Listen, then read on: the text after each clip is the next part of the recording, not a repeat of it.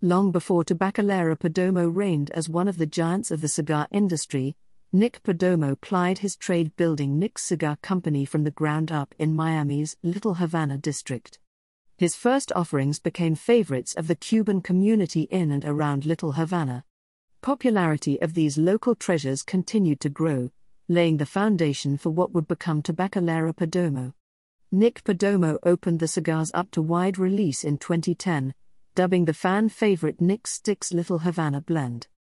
Renowned for their balancing of quality construction, taste and value, Nick Sticks are formed around Cuban seed binder and filler tobaccos from northern Nicaragua, which are topped by either of three available wrappers: Ecuadorian Connecticut, Nicaraguan Grown or Nicaraguan Maduro.